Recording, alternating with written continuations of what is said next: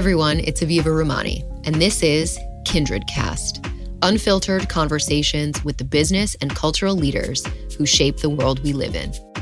Kindred Cast is a production of Kindred Media, powered by LionTree, the global investment and merchant bank. For more insightful content, including our podcasts, newsletters, and events, and to get in touch with us, search for Kindred Media wherever you're listening to this.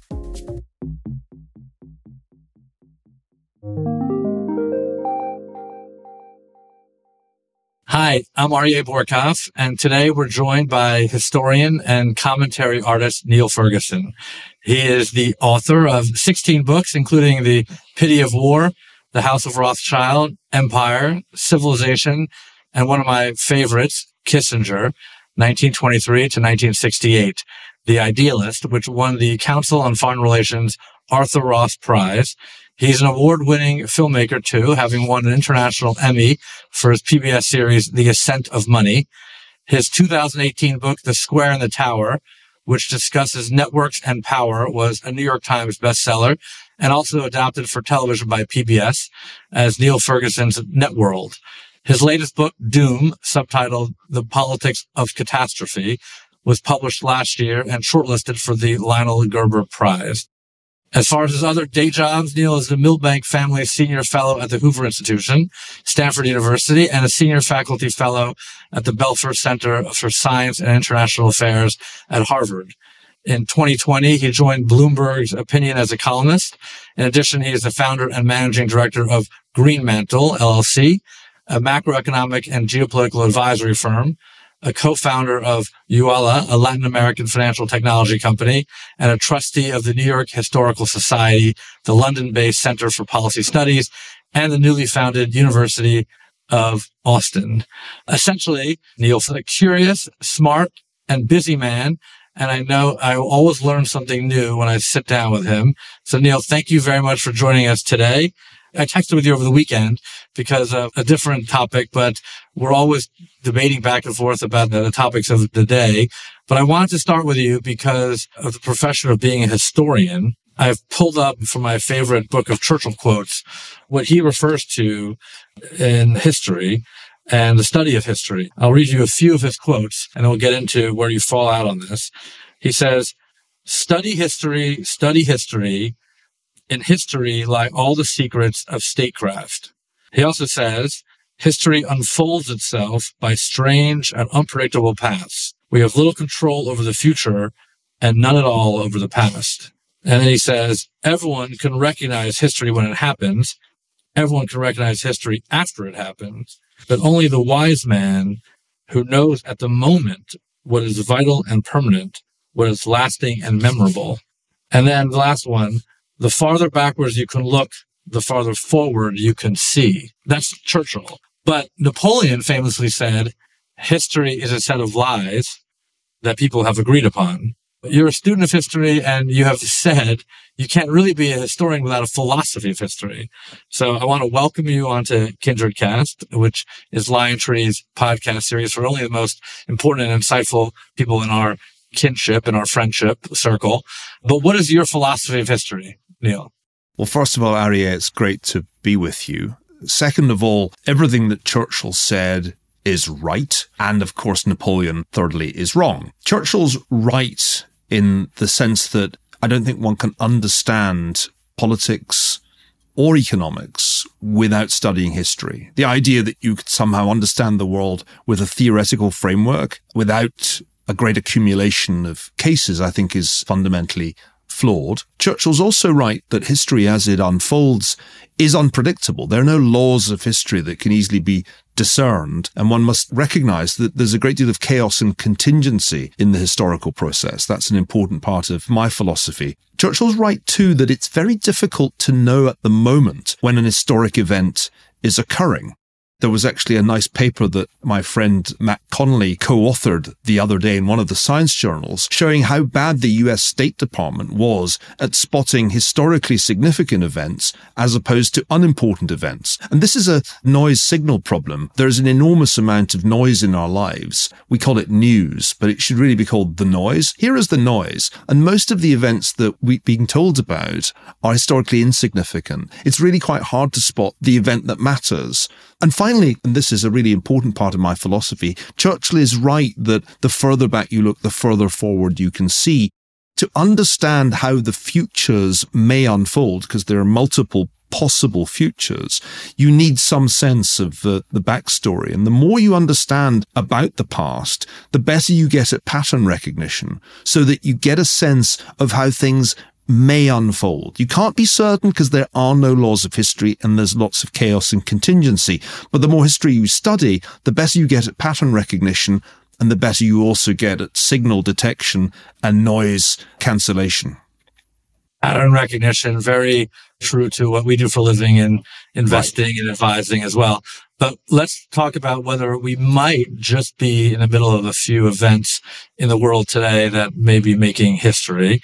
I say with a bit of a tongue in cheek because it seems that we are every minute of the day in a different moment. Let's start with Qatar and the World Cup, because it is a global event. Often at times, media, sport bring together geopolitics and culture in ways that are unimaginable. And we're in the middle of this World Cup that is unprecedented because it's the first World Cup hosted in an Arab Muslim country, and also unprecedented because I think Qatar and the state of Qatar spent about $250 billion in hosting the World Cup, which dwarfed the last Olympic event of that magnitude, which was hosted by China in 2008, which I think they spent around $50 billion or maybe just under $50 billion.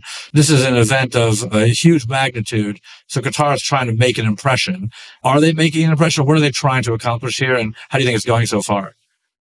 I guess if you think of this as a public relations exercise for Qatar as a state, it's not going that well, because compared with, say, when Russia hosted the Olympics, there's much more public criticism of Qatar's human rights record than there was of Russia's. And that must be frustrating to the organizers of this World Cup, because it feels a little bit like there's a double standard. But maybe it's because the Western world has become far more sensitive on a range of issues than it was about, say, Russian policy towards its near neighbours at the time of the last World Cup.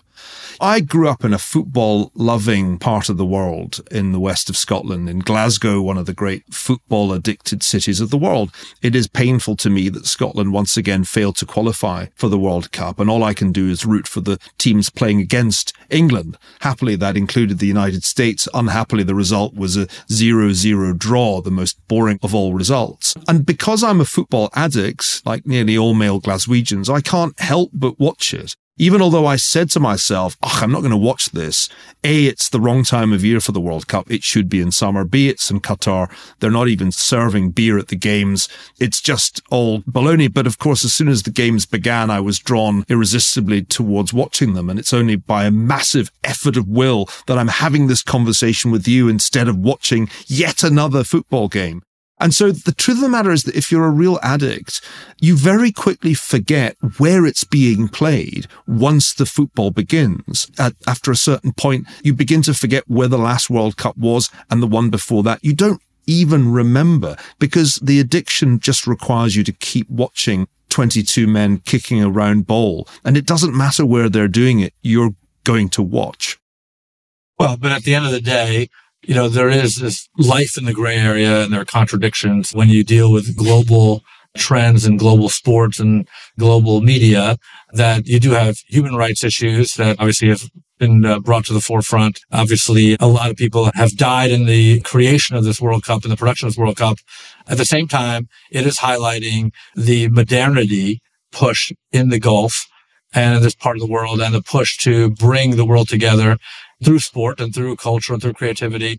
And as the games go on, as you mentioned, it looks like a great production and it looks like a great set of matches. So you do have this contradiction. And there's been a bit of a balance of power and a balance of economic and maybe political power shifting into this region of the world in the Gulf. What do you think about that?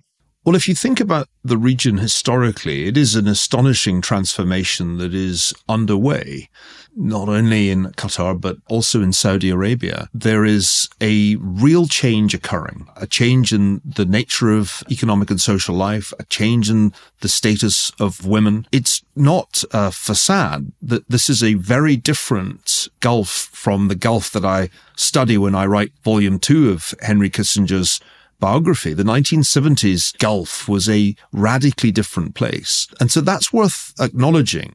One can complain about aspects of life in Qatar, or for that matter in Saudi Arabia. It's clearly not Denmark, but it's also a very different place from the Gulf of the 1970s. The thing that's striking to me is that we're in the midst of two great geopolitical shifts. One of them is away from the centrality of oil to the global economy. That hasn't yet happened, but it's in the process of happening. And so all of those countries in the region that depended on exploiting their hydrocarbons have to think about a future in which that is no longer a viable business model. The other great shift that's occurred, which in some ways is, to me, a more exciting one, is the relationship between the Arab world and Israel has changed profoundly in ways that, again, in the 1970s would have seemed unimaginable. Although the Trump administration gets a bad press these days, and indeed at the time got a bad press, the Abraham Accords were a major breakthrough. It was a fundamental transformation in Israel's relationship with its Arab neighbors. The Trump administration helped that happen, though I think the driving forces came from the United Arab Emirates and from Israel itself. And that's a huge change. It has left Iran isolated in a way that is very striking. And it suggests to me that at some point, and it may not be that far away, there is going to be a showdown between the Iranian regime and the Arabs. And that conflict is now a more important conflict than the Arab-Israeli conflict, which for years seemed to be the dominant fault line in the region. Yeah, the Abraham Accords has stuck. A lot of, obviously, administrations have policies that are here today, gone tomorrow as U.S. politics shift, which we'll get into. But this region in the Gulf and Israel has really become an alliance that has been economic and political in nature, that has been cemented beyond the Trump administration and has stuck. And obviously, in some ways, I've heard it described as the new Europe when it comes to economic relevance and power, whether it's oil or diversifying away from oil into other industries, and also the youthful demographic of the countries mentioned, the UAE and Saudi, Qatar, and otherwise in the region. And I think certainly a lot of people in the finance world have been over into these areas and media to look for collaborative efforts. That's right. And let's take another stab at this. If you and I had had this conversation 20 years ago, we would have been talking about the aftermath of 9/11. We would have been probably debating some of the neoconservative arguments of that time in favor of a reorientation of the greater Middle East using American military force to transform it. And it feels today in 2022 that those ideas have largely vanished from the scene. Not only is the neoconservative vision essentially consigned to the ashcan, but the radical Islamist vision that motivated Al-Qaeda, motivated the 9/11 terrorists, has relocated. You're more likely to encounter it in sub-Saharan Africa these days than anywhere else. And so the world has changed in that respect too, that we no longer debate the clash of civilizations. We no longer obsess about terrorism. That's partly, I think, because of the failure of the neoconservative project, and I think it did decisively fail, but it's also because of the failure of Al-Qaeda's project. Both these enterprises ended in failure. Islamic State was a chimera. The Islamic State existed very briefly. It was a nightmare dystopian entity. It was quite easily destroyed. And importantly, as part of their modernization effort, the Arab states have broadly agreed to cut off the flow of funds to terrorist organizations. That's a very, very important shift that's happened. And it's one reason why the terrorist organizations have had to find easier pickings in places like sub-Saharan Africa. So in this respect, too, I think it's important to acknowledge how big the change has been. We're having a very different conversation from the one we'd have had 20 years ago. Yes. And obviously, we hope for momentum that continues on issues of women's rights and gay rights and all the things that are seemingly important to the Western world. But I think for the youthful demographic, helped by technology and reach, will hopefully follow suit. But I think you're right. It's led an openness to do business in those areas, but also to diversify away from being reliant on arms or other industries that are weapons oriented towards areas of economic development. But I want to get to globalization in general, because we are seemingly moving away from an efficient marketplace that is a global marketplace or a global borderless society where we are headed to one that is now becoming more protectionist, where borders are being cemented, whether they're regional clusters like we're talking about the Gulf, or they're talking about China being more insular. And obviously that has effects of inequality and supply chains from an economic perspective, but has massive geopolitical implications. Are we reversing our globalization trends into a protectionist environment in your mind? Or is there somewhere where there's just a migration in between and there's a resetting of sorts? Well, we historians used to talk about these issues a lot as globalization was nearing its peak, which I think was in around about 2007. And the conversation we used to have was like this. Well, the last time there was a lot of globalization, which was in the late 19th and early 20th centuries, that ended pretty badly and was followed by a period of radical deglobalization culminating in the 1930s and 1940s. And so the worry we used to share was that it would all happen in a similar way and globalization would come to the kind of shattering end that came in 1914.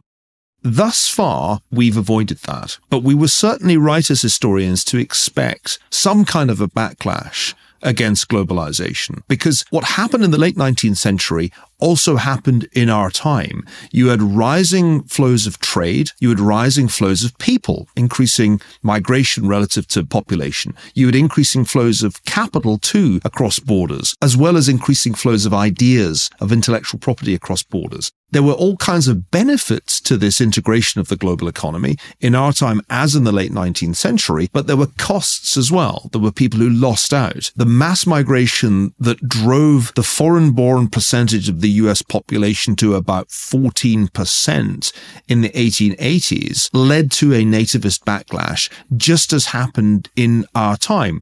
When I first came to the US, which was, I think, in 2002 to work, I looked around and I began to ask myself, where are all the protectionists? Because even then you could see that Chinese competition, since China's entry into the WTO, was kind of crushing a lot of manufacturing in the American heartland. It amazed me that it took as long as until 2016 for there to be a politically articulate backlash against globalization, because the seeds of it had been there for some time. So the backlash against globalization politically came in 2016, but there had already been an economic reaction against it in the form of the financial crisis. The financial crisis was a typical product of the over-integration of international financial markets. It was actually Chinese savings pouring into the US mortgage market that created that bubble in housing that ultimately precipitated the financial crisis. So globalization overshot not just politically, but it overshot in a way also economically. So we're now in a period where globalization is being dialed back, but it's being dialed back much more gently than happened when World War I broke out in 1914. It's not as if China and the US just stopped trading with one another. Actually, the trade between the US and China remains at a pretty high level, and that bilateral deficit remains pretty large. It's not that financial flows into China have stopped, they continue, but there's clearly been a decline in flows from China to the US. I think this trend will continue, Aryeh. I think that there will be less globalization 5 years from now than today, just as there's less globalization today than 5 years ago. But I don't think we're heading to the 1930s when basically globalization broke down and economies retreated behind tariff barriers to become more or less autarkic. We're going to dial globalization back, but we're not going to turn it off. I think that's the way I would think about this. That's fair, but can you live in a middle ground state of not globalization, efficiency, trusted partners, and also not a protectionist, newly created supply chain environment? Is living in the middle ground, living in the neutral zone, sort of like a China plus model, sustainable, or is that too costly and does come with cemented borders and hardening borders? And where's the backlash come from? Is the backlash from the China-US relationship, or is the backlash from immigration concerns, or is it economic factors? Because ultimately there has to be a settling of what the global trade marketplace looks like and the political marketplace looks like.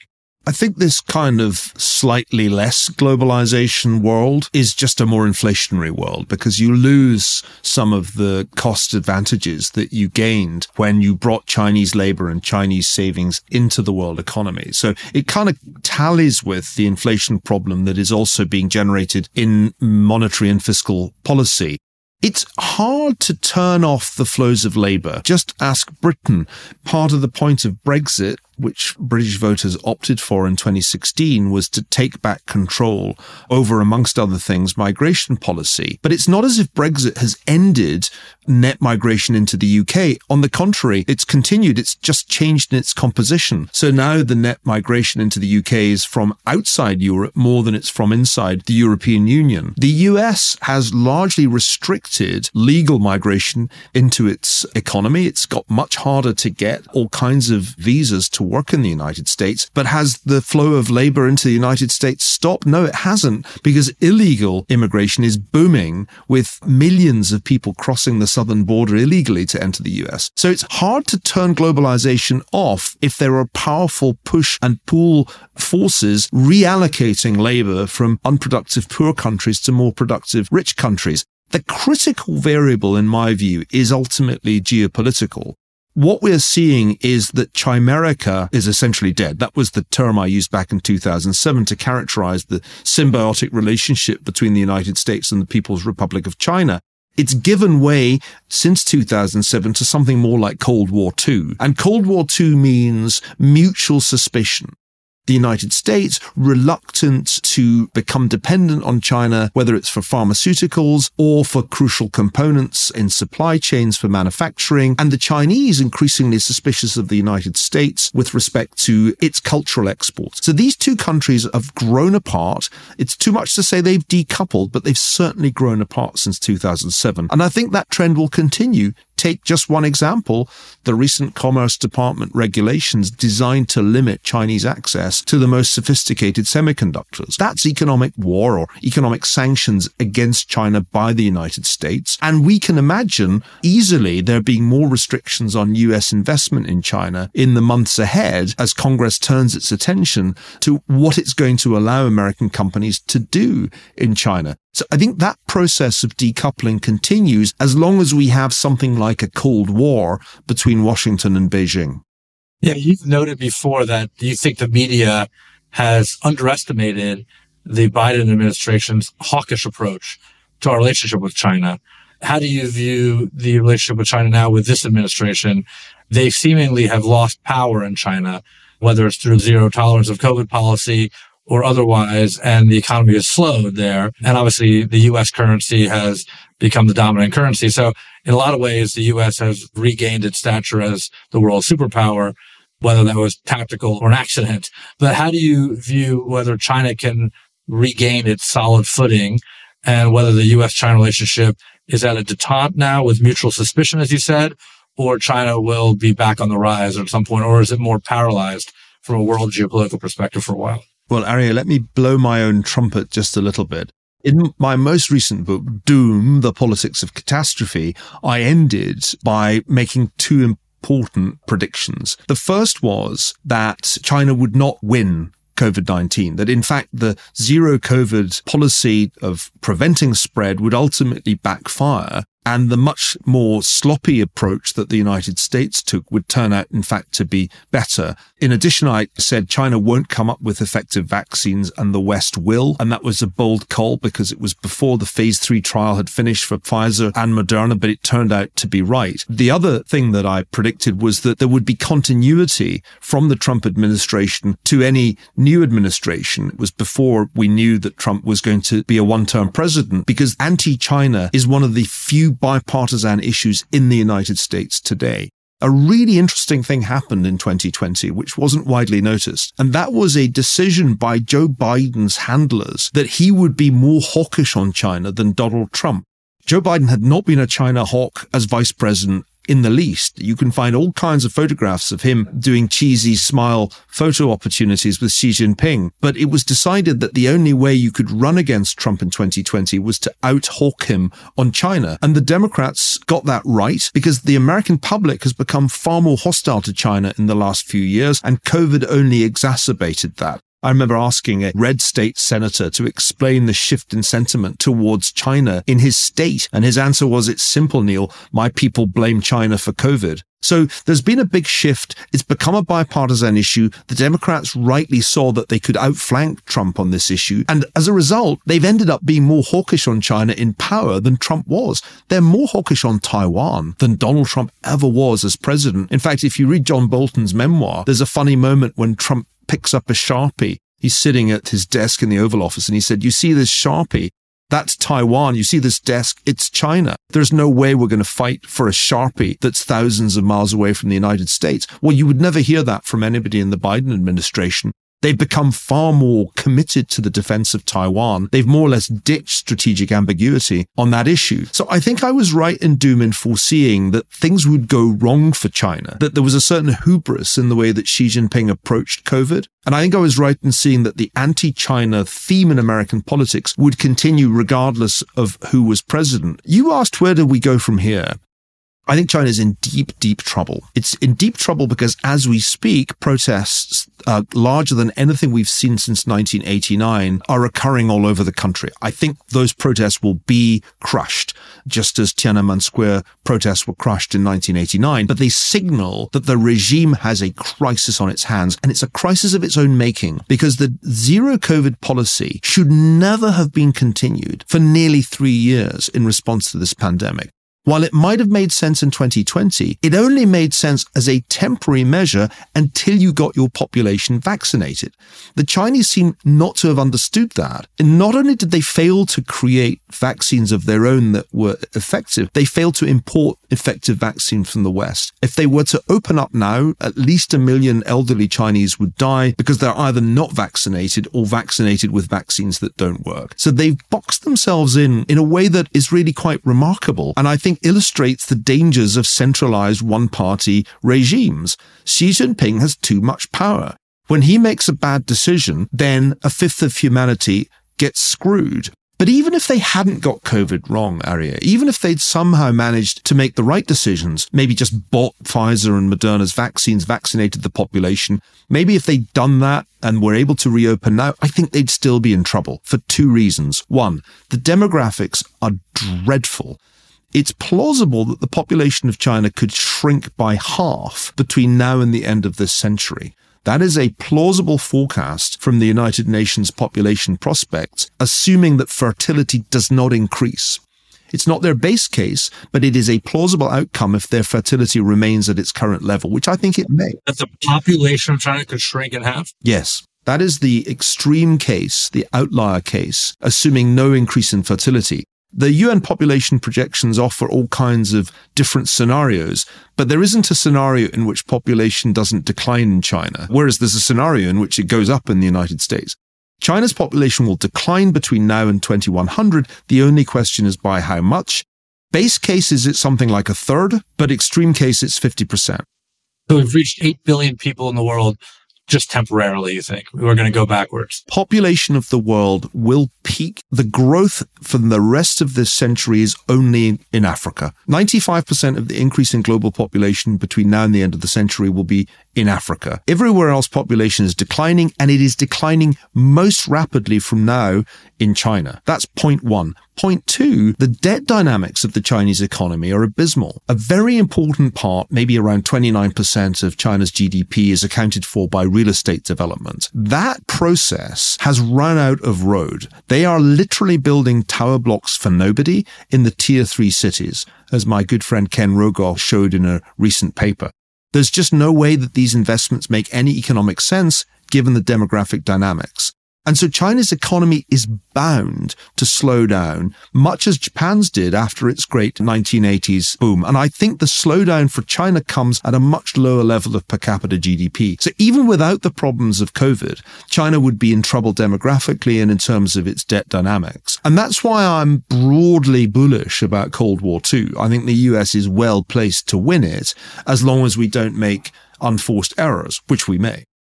Correct. Our charm is in our dysfunctionality, but then we self-correct. Well, it's because we have a decentralized system in which not too much power is vested in too few hands for too long. Ultimately, it's a mess, and we can spend the rest of this podcast talking about how big a mess it is. But mess is actually preferable to centralized control, because centralized control is bound at some point to make a really major mistake, whereas mess just can't make that many big mistakes. We do self-correct, we can throw the bombs out, and for all its flaws, that system of decentralized democracy is the best that anybody's come up with. This was Churchill's other great line, democracy, the worst of all political systems, apart from all the others that we've tried from time to time. Correct. I want to get to the U.S. state of play and the political environment, but before I leave global politics, when economies contract, tensions rise. Not that this is the sole reason for the military situation we find the Russia-Ukraine conflict in right now, but you've said that we potentially could face 3 potential military conflicts in the 2023 to 2024 timeframe when you look at Iran, China, and Russia, or China meaning with Taiwan. How do you view the unique risks of these military conflicts arising? And on the flip side of things, optimistically, are the walls closing in on Russia with respect to the Ukraine-Russia conflict potentially even coming to an end, given the Ukraine being surprisingly stalwart here? One of the things about Cold Wars is that they have hot war subplots. You don't necessarily get to World War III between the superpowers, but there are lots of proxy wars going on that are pretty hot. In Cold War I, for example, in 1950, a major war broke out in Korea. I think of the war in Ukraine as being our equivalent of the Korean War, the first hot war of Cold War II. And it's superficially a war about Ukraine's right of self-determination. It's superficially about Ukraine's right to be Western-orientated, to be democratic, not to be a Russian colony. But it's also a proxy war in which the US and its allies pour arms and dollars into Ukraine to inflict the maximum possible damage on the Russian army. In the same way, Russia is playing a proxy role for China. China is Russia's biggest trading partner. China is buying the oil that the Russians can no longer sell elsewhere. And although China's not providing arms to Russia, it's keeping Russia's economy going, if only by buying its hydrocarbons. Now, if you think about world wars and Cold Wars, they are multi-theater operations. You may be focusing on Ukraine right now because that's where the hot war is, but don't forget that a hot war could break out imminently in the Middle East, where Iran, as we mentioned earlier, is isolated, is aggressive, has every reason to want to fight with the Saudis and others, not least because it would help them cover up the massive repression that they're about to undertake against their domestic population. So I think Iran no longer really sees the nuclear deal as worthy of resuscitation, its regime is radical, is going to pursue its nuclear arms program, and Israel and its new Arab friends are not going to let Iran become a nuclear armed power. That conflict can flare up very imminently because Iran is not that far away from nuclear capability. Finally, there's a third zone of conflict that I think can flare up quite soon, and that's Taiwan, where the US no longer is ambiguous in its commitment, and Xi Jinping is very clearly determined to bring the island under the control of the Chinese Communist Party. That is the Cold War II equivalent of the Cuban Missile Crisis waiting to happen. Except this time, the island is just off the shore of the other superpower. It's not off our shores, as Cuba was. It's off China's shores. And this time, if there is going to be a showdown, we'll be the ones with the very extended lines of communication, and it may well be the Chinese that are imposing the blockade. So I worry a lot about that scenario because the Cuban Missile Crisis was the most dangerous moment of the 20th century.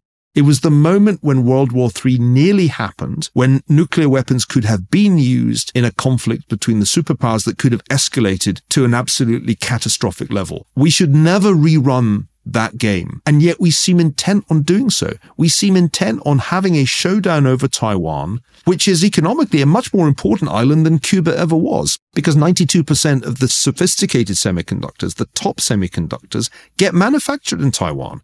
A war over Taiwan is an economic disaster waiting to happen. So imagine Cold War II having not just one flashpoint in Eastern Europe, but three. One in Eastern Europe, one in the Middle East, and one in the Far East. And you see how dangerous the next few years could become. And I see nothing in the US today or in China that reduces the probability of a showdown over Taiwan at some point this decade. On both sides, it seems to me, positions are hardening and the level of armaments is going up. But don't you think this time around we're more prepared for it, whether it's the US or NATO, that if there is a flare of nuclear activity, as bad as that sounds, as tragic as that would be, that the ability to combat that and the ability to squash that very quickly would be prepared for at this day and age? And related to that, how does the end game play out for Putin here?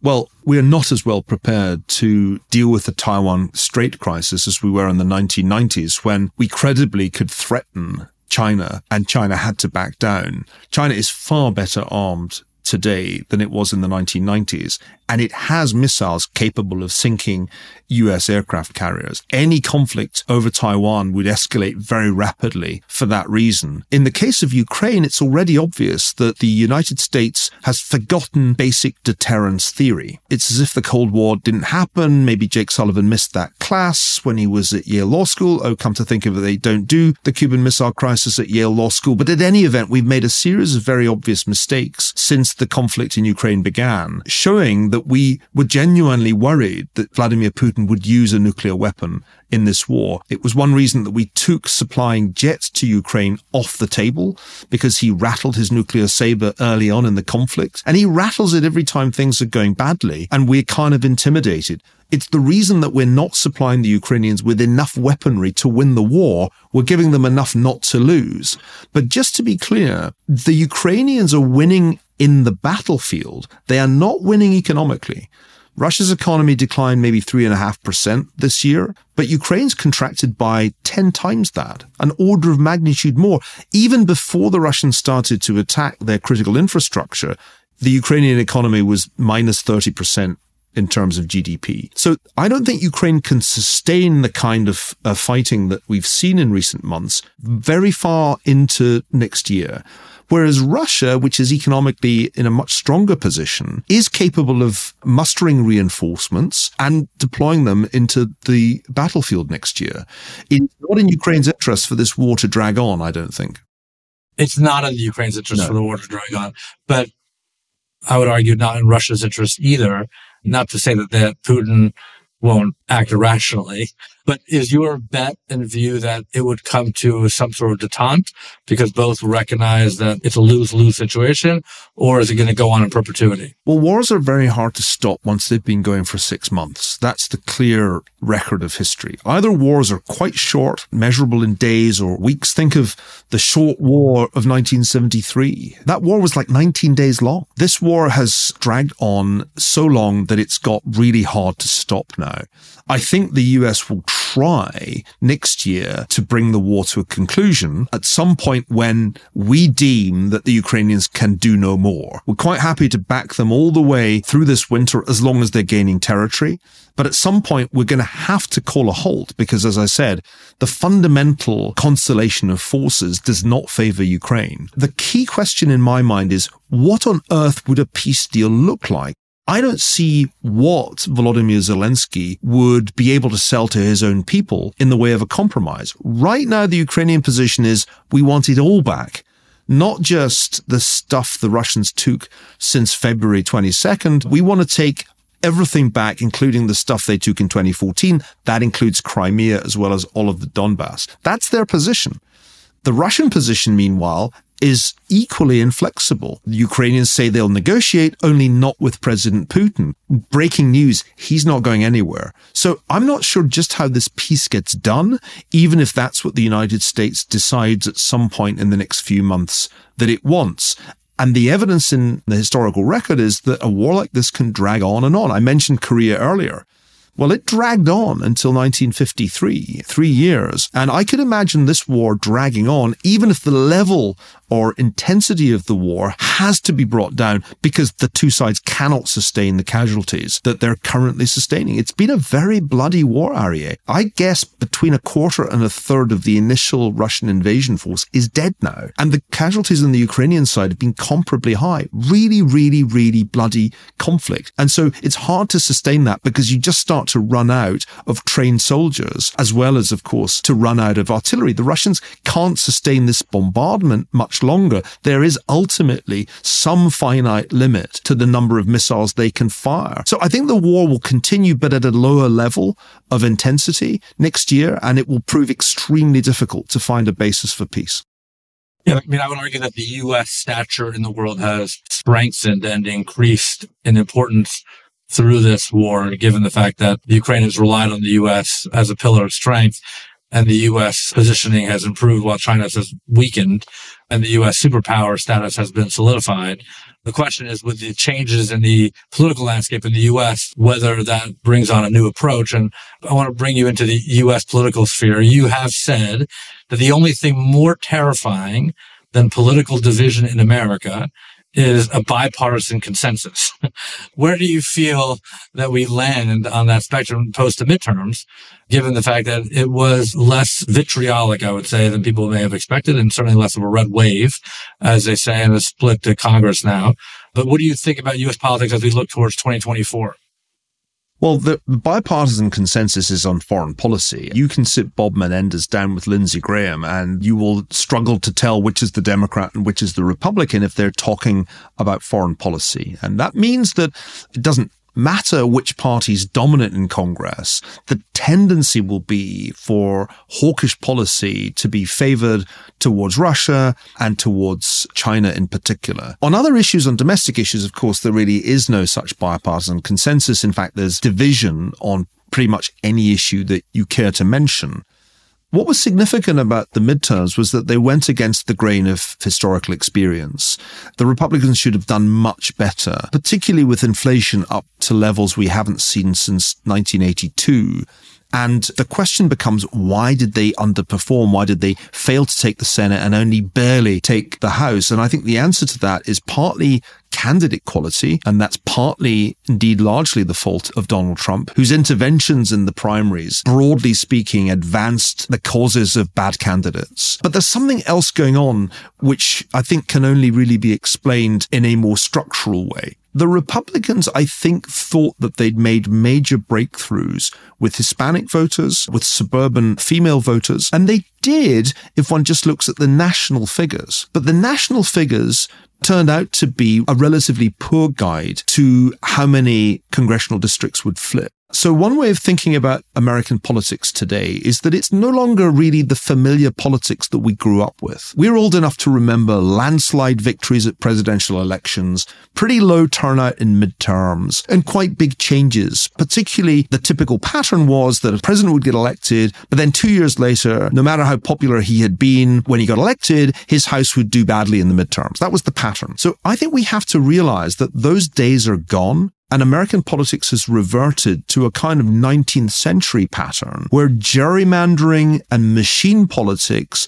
are the dominant determinants of outcomes, where turnout in midterms is quite high because the political machines are pretty good. And that means that there aren't the great wave elections that we used to be familiar with. We don't get landslides in presidential elections. They're very tight. And we don't get waves in midterm elections. It's back to the 19th century, not only in terms of results, but also in terms of the tone of politics. American politics is very nasty, right? People are always complaining about how mean it is. Well, it was mean in the 19th century. If you don't believe me, read Charles Dickens's account of his visit to the United States. He was appalled by the incredible nastiness of American politics compared with the gentlemanly ethos of the Houses of Parliament. So we're kind of back in a 19th century world where it's a nasty, rather corrupt, machine-driven political game, and not many states determine the outcome of a presidential election, and not many districts determine the outcome of a congressional election, because most states and most districts are pretty much under the control of one or other of the parties. Well, it's probably early to call, and 2024, though, is around the corner with people throwing their hat into the ring, maybe earlier than historical standards, with Trump throwing his hat in the ring for the presidential election. You've also said before that Governor DeSantis reminds you of Ronald Reagan's angry younger brother. Maybe now he seems more calm relative to Trump these days. And then you have others with a deep bench on the Republican side between Pompeo and Nikki Haley and others who have not yet thrown their hat in the ring, but we'll see what happens. How do you think it's all going to play out leading into 2024? Well, I probably have as good a chance of getting this right as of predicting who'll win the World Cup, but here goes. My sense is that Donald Trump lacks the energy and novelty factor that carried him to victory in 2016. I watched his announcement speech, and a moment of telepathy occurred where one of my colleagues at Greenmantle sent me a message saying, "You're thinking low energy, aren't you?" And I said, that's exactly what I'm thinking. It was a low energy launch compared with his launch back in 2015. And I don't think that the country is there in sufficient numbers for him to do what only one previous person has done, that is to get a second non-consecutive term as US president. Only Grover Cleveland ever achieved that. I don't think Donald Trump can do it. And I think his unfavorables are just too overwhelmingly to his disadvantage. He's a liability to the Republican Party. That must be clear by now to almost every key figure in the Republican establishment. And their challenge is how to get him off the stage. I think he'll go to the primaries. I think he'll underperform. And I think what will happen is that a vital moment, just as the Democrats did back in 2020, a bunch of candidates will pull out and get in behind Ron DeSantis. That's how Joe Biden got over the line, remember? A bunch of the candidates just suddenly turned around and said, you know what, we're out, we're going to back Biden. That's going to have to happen. That's going to have to happen in 2024 to stop Trump, to make sure that Trump doesn't make it. In 2016, the Republican establishment had a theory of the case, which was, this guy's a maverick. You know, one of our guys will take him out, whether it's Ted Cruz or Marco Rubio. Somebody's going to beat him. And it just didn't happen. He just kept winning and winning the primaries. This time, they're going to box more smartly and make sure that Trump cannot lock down the nomination. That's my guess. DeSantis, I think it was at your conference, Aryeh, that I first admitted that I had a man crush on Ron DeSantis. I'd heard him speak quite recently before then. I think the phrase I used was, it was as if Ronald Reagan had a mean little brother we didn't know about. He has not only the name Ron going for him, but also a kind of toughness, coherence, precision to his delivery that reminds me of Reagan, but without Reagan's bonhomie. Reagan had this warmth and likability that Ron DeSantis has got to learn to project. Because right now, he seems all mean streak when he's delivering his stump speech. And the other thing that Ron DeSantis has to do to be a presidential candidate is develop some kind of a story on national security and foreign policy issues. Ronald Reagan did that as governor of California, mainly by attacking Henry Kissinger on détente. And it was that which established Reagan as the conservative on foreign policy. Ron DeSantis has got a fantastic set of talking points on domestic issues. He's got all those issues from COVID restrictions to wokeism in education. He's got those down. But what's the story on US foreign policy? That we still don't know. And until he's got that figured out, he's still not ready, I think, for prime time. You did call that very early, probably some 9 months ago at the conference on DeSantis. But I want to talk about leadership for a minute here, because you obviously are writing volume 2 of your Kissinger biography. I think he's approaching, or is 99 years old now. He famously won a Nobel Peace Prize for negotiating a ceasefire in Vietnam in 1973. It feels today that there is a lack of leadership in all circles. We're talking about politicians, business leaders, and let's say influencers in today's day and age as well. Who's leading whom among those three factions? And is there a way to overcome the level of distrust we have in today's society for leaders to really truly emerge? And where do you think they're going to come from? From the political circles, from the business circles, or maybe from the creator economy of it?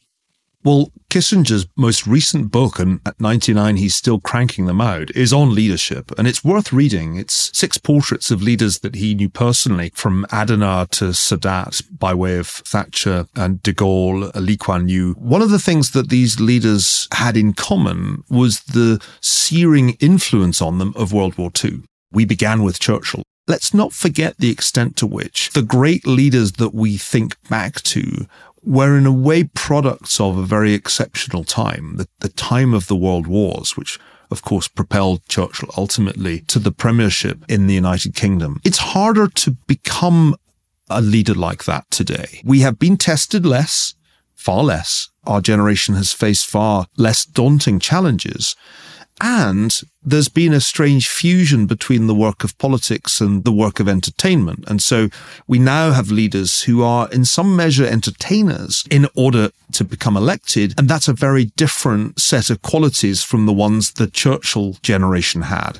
Let's take the case of the world's currently most impressive leader, the Ukrainian President Volodymyr Zelensky. If he's not Man of the Year, it's sort of a travesty, because he's personified Ukraine's spirit of resistance and has been a tremendously inspiring leader to that nation. But he started out as an entertainer. He had only just become president when I first met him, and he was still obviously a showbiz guy, to the extent that when I first met him in 2019, after dinner, he and some of the former cast members of his sitcom put on a cabaret after dinner. Zelensky, as I first knew him, was an almost clownish figure, certainly intelligent, but not really taking the job too seriously. It was almost as if he couldn't quite believe that he'd gone from the sitcom to reality.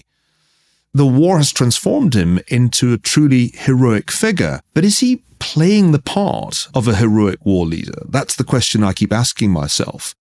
How far is he really strategically leading Ukraine towards victory as opposed towards destruction? That there's a way in which this story ends really badly that we shouldn't lose sight of for the reasons I gave earlier. So I think we have a problem in that leadership has become a branch of entertainment. The other problem that we have is followership. And this was a point I made to Kissinger when I read his book. We are much less inclined to follow than our grandparents and great-grandparents. That is because we have been empowered, not just by technology, but by the spread of education. The world is literate as it never was before, connected as it never was before. Everybody feels entitled to his or her own opinion, often multiple opinions, not all of them consistent with one another. We are not an easy bunch to lead, and that may be the big difference. What is your definition of a true leader? Obviously, people will have to follow a true leader, but a true leader has to emerge first without any kind of natural guarantee of that.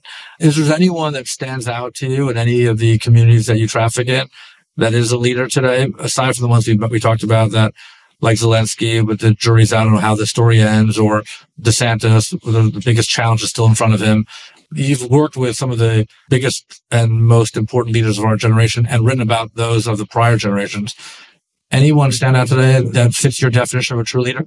Well, my definition is the ability to get a people or a workforce, for that matter, from where they are to some future destination that the leader can visualize, despite the costs of the journey, because the leader persuades those following him or her it's worth it. This destination is attainable, and the price that we pay on the journey will be worth paying. That's the essence of leadership. Because it's not difficult to lead people somewhere they want to go. There's a great line about the 1848 revolution. One of the revolutionaries in Paris was named Ledru Rollin, and the revolutionary crowd went hurtling down some Parisian street, and Ledru Rollin was heard to shout, "I am their leader. I must follow them." That's the 19th century version of our modern style of leadership, where you look at the opinion polls before you make a decision, and your decision making is essentially a function of the polls and the focus groups. So leadership, in my sense, is quite different. In leadership, you have a vision of some attainable future that isn't universally shared. You have to convince people, and then you have to persuade them that it's worth paying a price to attain that goal. There are very few people out there doing that. Now, there's an interesting case that we talk about almost as much as we used to talk about Donald Trump, and that is Elon Musk. Now, Elon Musk is like the Genghis Khan of our time. charismatic leader who leads in a way that is unpredictable, erratic, but yet fascinating. This is what Max Weber called charismatic leadership. There are people who would invest in Elon even if he established a biological weapons company. They would give him the money. No matter how crazy the idea might seem, Elon has his followers. And in a way, that kind of charismatic leadership may be appropriate to our time. In the age of social media, it's perhaps appropriate that he should end up owning Twitter. He's the meme lord. And that is a very distinctive kind of leadership, but it's a very dangerous kind of leadership. It can produce brilliant and extraordinary innovations. It can realize visions from electric cars to the most efficient space company in the world. But who knows where the mercurial figure will lead us next? Weber's point in his writing on leadership was that over time we prefer bureaucratic, rational decision-making to charismatic leadership, because charismatic leadership can go so wrong. There are very few leaders out there who would meet Weber's criteria of rational, orderly leadership. I'm going to throw out one name that strikes me as a good illustration of effective leadership in our time, of a Weberian sort, and that's Jamie Dimon, whose leadership of JP Morgan strikes me with every passing year as more and more impressive. That is an organization that has withstood all kinds of challenges, not least the financial crisis, but also the challenge of changing technology. And yet JP Morgan remains the dominant player in the dominant economy, the dominant financial institution in the world. That has to be down to some large degree to his leadership. So I'll give you those two versions of leadership.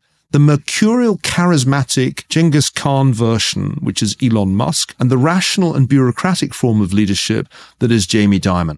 If you had to choose which leader to follow, I can see how much more exciting it would be to follow Elon, but the rational actor would probably prefer to follow Jamie. Very well said. And I would hope that morality and a compass and a framework would fit in there as well. And I started by asking about your framework and philosophy of history and of being a historian. And I want to end by talking about The Square and the Tower, because that book, which I really enjoyed reading a few years ago when you wrote it, really encapsulates our time, because you basically say that the towers of power are overstated in today's environment of social networks, which is really the square, which is exacerbated by technology and the reach that technology allows for. And that connectivity that the people now enjoy around the world that has blurred borders and increased democratization and so on, you would think would improve our togetherness and our oneness, but in reality has increased divisiveness, much like in the times of Buber, which you talked about as well. That also comes with a heightened degree of responsibility when you have these social media networks and the age of the creator economy. And we've now have creators that are prone to hate speech in addition to creativity and all kinds of great product enhancements and so on. It's becoming more and more alarming that the technology reach and this square does have this level of vitriol and the rise of anti-Semitism and the renewed issues of civil rights and inequality and so on that now are at the forefront. So can you talk to us about the square and the tower and where the balance of power shifts and how you reconcile the beauty of connectivity with the rise of divisiveness? Well, this is where I think being a historian helps. I was trying to make sense of a world in which there seemed to be a tension between hierarchical structures, towers, and networks, horizontal, distributed, decentralized, and informal networks, the square. And I realized that the best analogy for our time is not the 20th century or the 19th century. You have to go all the way back to the time when the printing press was introduced in the late 15th century in Europe, spread rapidly in the course of the 16th century. And that was the technology that made possible the Reformation. What was the Reformation? A challenge to the tower of the Roman Catholic Church in Western Christendom, a fundamental challenge to that hierarchical structure from the Pope down to the lowliest priest. Now, when the printing press was first made available in Western Europe, it seemed like an obviously good thing. How awesome. Now we can easily reproduce written texts, and when everybody can read, then they'll be able to read them for themselves. What could possibly go wrong? Well, it was a little bit the same with the internet. Because it's only, I guess, 10 years ago that most people uncritically assumed that everything would be awesome if everybody was connected. If everybody was a netizen, had their own blog, was on their social platform, that would be great because we'd all be connected. Well, the same problem has arisen. If you create large networks, if you lower the costs of communication and connect people on an unprecedented scale, then what happens is that you reveal the tendency of social networks to polarize. It is entirely typical for a network on any scale to self-select. Homophily, we're drawn to people who are like us. Birds of a feather flock together. So in the enlarged network, we gravitate towards like-minded people.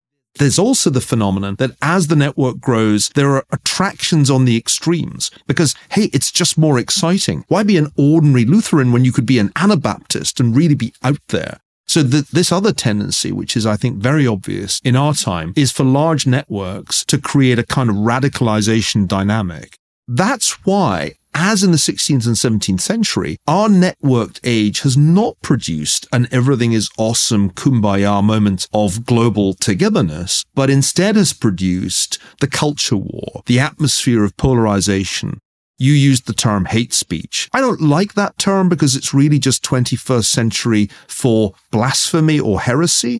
But as in the 17th century, even if we don't literally burn people at the stake, metaphorically, we do like to take the heretics, those guilty of hate speech, and cancel them in a kind of ritualized way. So to an extent that is startling, we're reenacting the religious wars of the 16th and 17th century in Europe, but on a global scale, and not just in terms of religion, but more broadly in terms of culture. Where does this end? Well, that is a very, very difficult question to answer because these horizontal networks have a tendency to restructure themselves as new towers. It's amazing how quickly the internet got centralized and produced these enormous corporations, Google, Apple, and the others, which now very much structure our experience on the internet. And that may just be the way history works. You start with a creative decentralized network and you end up pretty quickly with a new hierarchy. I think my bottom line is that we have two different kinds of hierarchical order to choose between. In China, the tower of the Chinese Communist Party controls the square. The internet in China has become part of a surveillance state. And that is a chilling dystopian world, a world where people can be locked in their apartments indefinitely, even be allowed to burn to death because of the application of COVID restrictions. That is one future, and it already exists for a fifth of humanity. The other future is one in which the established tower of government doesn't really control the square, that there are concentrations of power in the square, like the big corporations, but broadly speaking, it's still a relatively decentralized world. The problem is it's a hellscape. It's a hellscape, our free society, in which hate speech can't be prevented, in which free speech means hate speech, and we all just have to deal with it. And I think if I had to choose between Xi Jinping's panopticon, in which the party controls my life, like in Orwell's 1984, and a kind of hellscape in which all kinds of crazy, batshit, blasphemous ideas are freely available, I'll choose the hellscape. The middle ground is in the decentralized world, leaders with the right framework emerge, with communities that can move towards structures that do stand for something, with a framework for a just, progressive society. I think it's more likely that those happy mediums occur in proximity to the hellscape than in proximity to the Chinese panopticon. So I think in order to get those happy medium, happy middle ground communities to work, you have to tolerate a kind of hellscape on the periphery. Because without freedom, we can't really have innovation and we can't progress. The price of freedom is blasphemy or hate speech, and we just all have to figure out how best to screen it out, because I think we can't ban it. We have to learn how to filter out that which we do not want to hear, and we have to do it ourselves. We shouldn't expect the government to police the hellscape. We have the ability to shut out the noise. I'm not too bad at doing that now, but that's the only way, I think, to remain sane in the hellscape and to build those communities that you're talking about. Let's go for it. Let's have this period in search of new leaders and industrialists and visionaries that take us through these times into a brighter, progressive future in a decentralized world and not rely only on government to solve it for us. Amen. Amen. Neil, thank you so much for this. This has been so informative and such a pleasure and honor to have you. And I look forward to more reading and more learning and more history being formed real time. Thanks very much, Ari. It's been a great conversation. Thanks, Neil. Appreciate it. I hope you enjoyed our show today. If you want to check out any prior episodes, find us and subscribe at Apple Podcast, Spotify, or wherever you listen. Feel free to leave a review as well, as it helps people find the show. You can also follow us on social media at KindredCast for behind-the-scenes photos and info. Listen to KindredCast on SiriusXM every Saturday and Sunday at 2 p.m. Eastern on Business Radio Channel 132 or stream shows on demand in the SiriusXM app.